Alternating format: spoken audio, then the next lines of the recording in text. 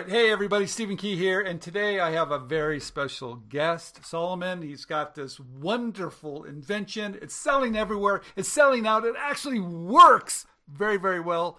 Solomon, thank you for coming on InventRight TV. Thank you for having me. It's a pleasure to be here. Okay. Let's start at the very beginning. You've got a great product. James, let's just jump in. Show the video. It is so great. Ooh. It is so great to be out of that tower. This place has it all. Instead of a cell, I have a cell phone. Instead of knitting, I have Netflix. So many things to keep up with, like doing the dishes. And you know the worst? A clogged bathtub drain. Thankfully, I found Tub Shroom, Amazon's #1 selling drain catcher. To clean it, just pull it out and wipe it off. Just like that, you keep your hair, or your pet's hair, from clogging your pipes. For a fraction of the cost and none of the hassle, you can solve a problem before it ever becomes one, like swiping left on your cousin's dating profile.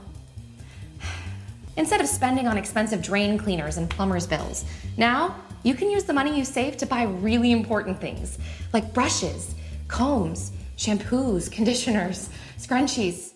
So many scrunchies. Why? This is a great product. My daughter's using it. She called me up and said, this is fantastic. You got to interview this guy because this actually works. Why Tub Shroom? Why did you come up with the solution with all that hair? So the more hair that people have on their heads, the longer it is, the more often your drains are going to clog. And if you happen to have multiple people in your household with long hair, it's just going to clog even faster. So we actually face this problem in my household and in my partner's household. And if you have pets, it just happens, it just multiplies that factor even higher. And so we looked for solutions out there, and we couldn't find anything that, caught all the hair and prevented the clogs that easily. So we decided let's just try to make something ourselves, and that we did, and it was just happened to be mushroom shaped, which is cute, and people love it. So you've got this idea. How did you build your first prototype? Did you do 3D printing? How did you test it out?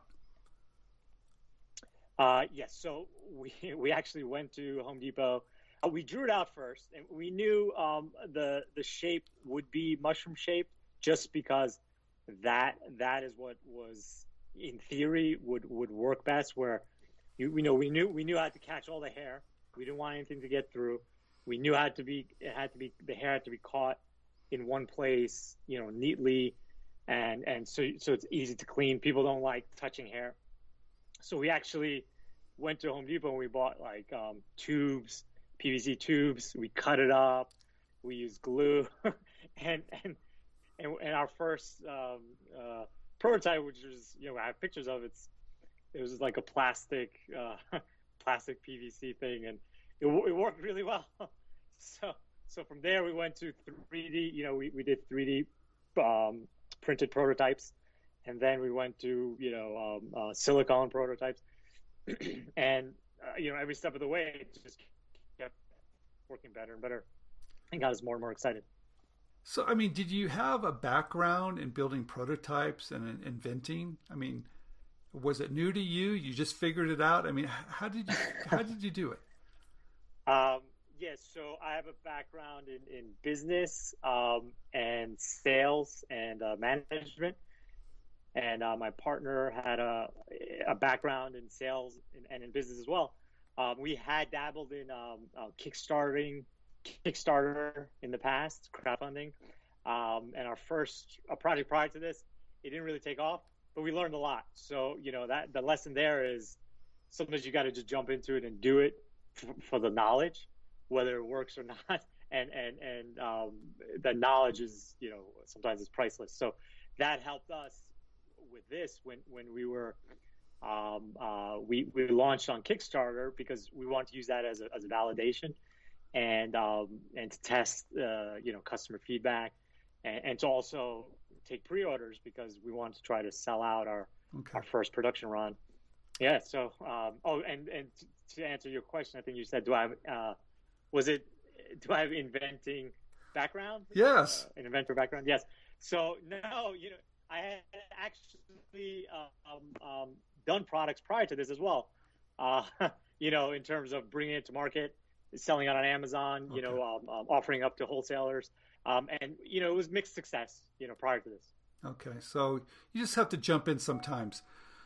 I want to talk about the crowdfunding experience for just a minute. So you've done it once, you had some experience, you do it again. Were you close to being manufacturable? I mean, did you really want to raise the money to manufacture? Where were you in that process to do that Kickstarter campaign? Okay, we were prior to tooling. So we had a 3D prototype we were happy with. We were ready to go to tooling. Okay. But that costs money. And prior to doing that, and prior to taking more time into more of our time, because we had full day jobs, we said, okay, we're going to use our experience that we had with Kickstarter. Let's launch another Kickstarter for this product. Okay. Let's do it a little bit better this time. Let's let's see what the response is. And right there, within a week, we hit our goal, and we were getting great feedback from customers. And they said they saw the video of the prototype and how it worked, and they immediately said, "We love it. We can't wait to get it." So then, right there, we greenlit the tooling. Yeah. Got it. So tell me, when you were doing the Kickstarter campaign, did you have any outside people to help you with that, or did you do everything yourself? To start, we did everything ourselves.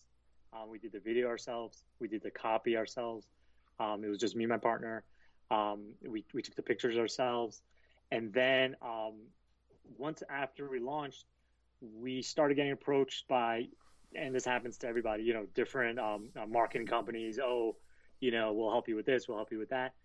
And we were very selective, but we did go with one company in particular to help us drive traffic. Got it. Through paid ads and through their newsletters, because they already had a following of, 5,000, 10,000 crowdfunding individuals. So they were right away, that gave us a boost, and it kept our momentum going. And they take a cut, of a percentage of what they generate. And it's fair, it made sense. It helped us a lot. Okay, good. So were you ever afraid that someone's going to steal it from you? I hear that all the time. You come out with a great idea, you raise all this money, next thing you know, you see it on Amazon 2 weeks later. Was that an issue? Yes, actually. I also have a background in law, and so I knew right away that getting the patent, the design patent, and the utility patent would be very important.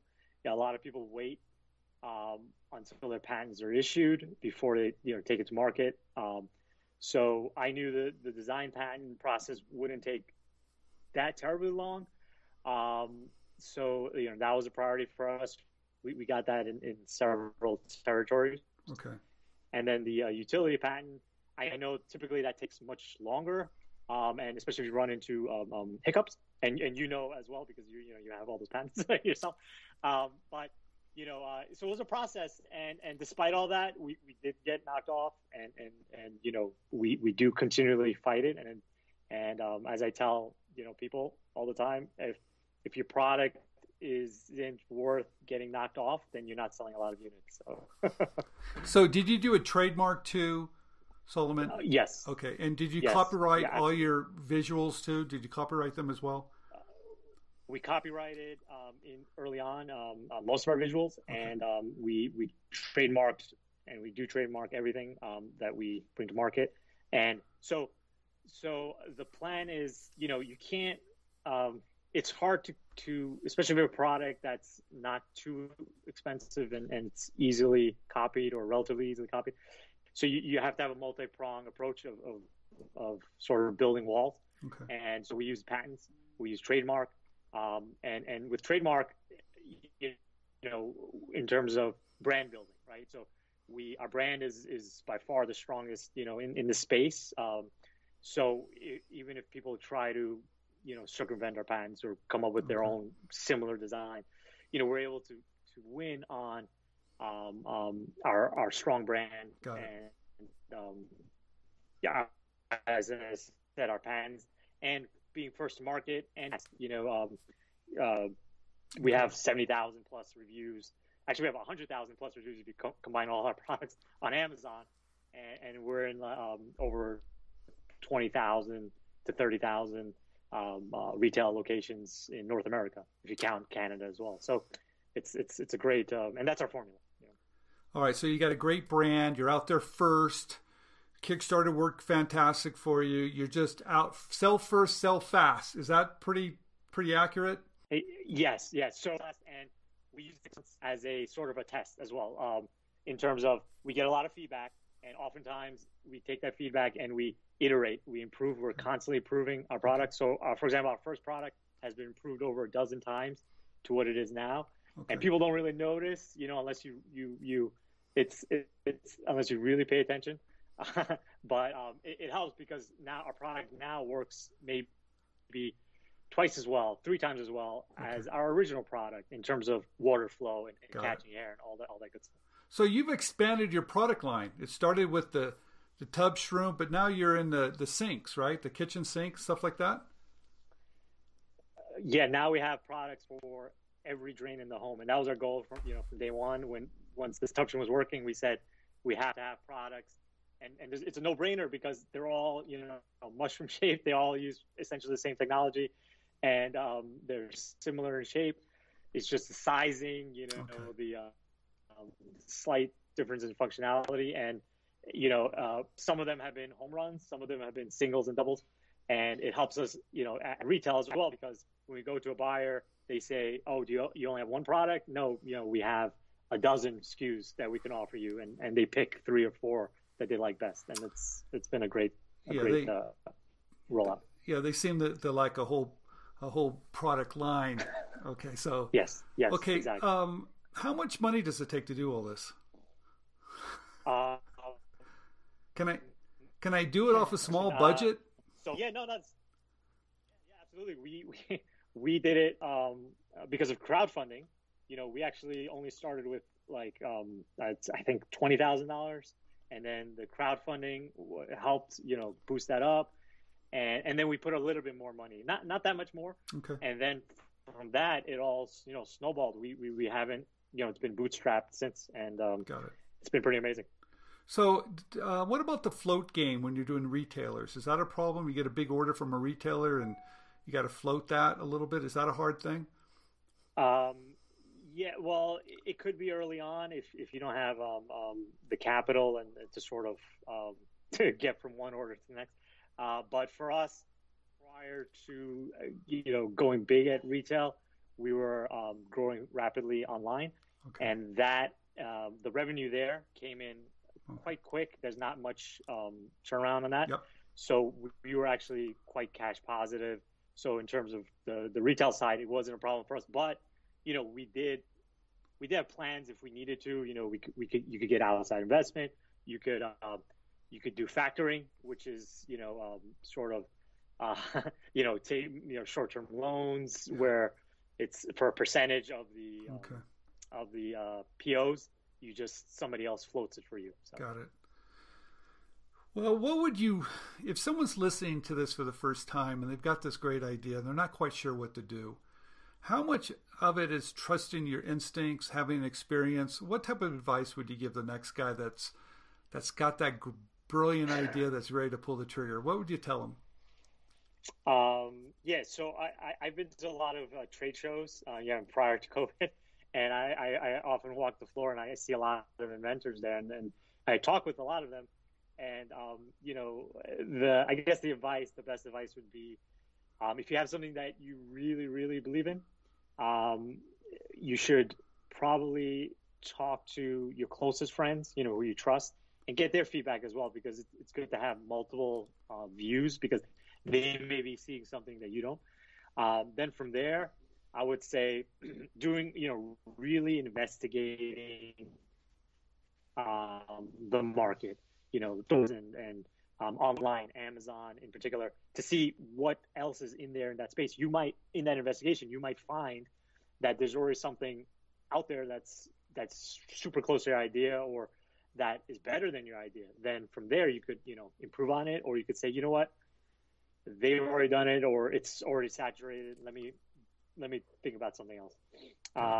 And then once you pass all those tests and you're still really excited about it, then, you should definitely try to if you can, build a prototype, something that you can, test and further prove that it works. Okay.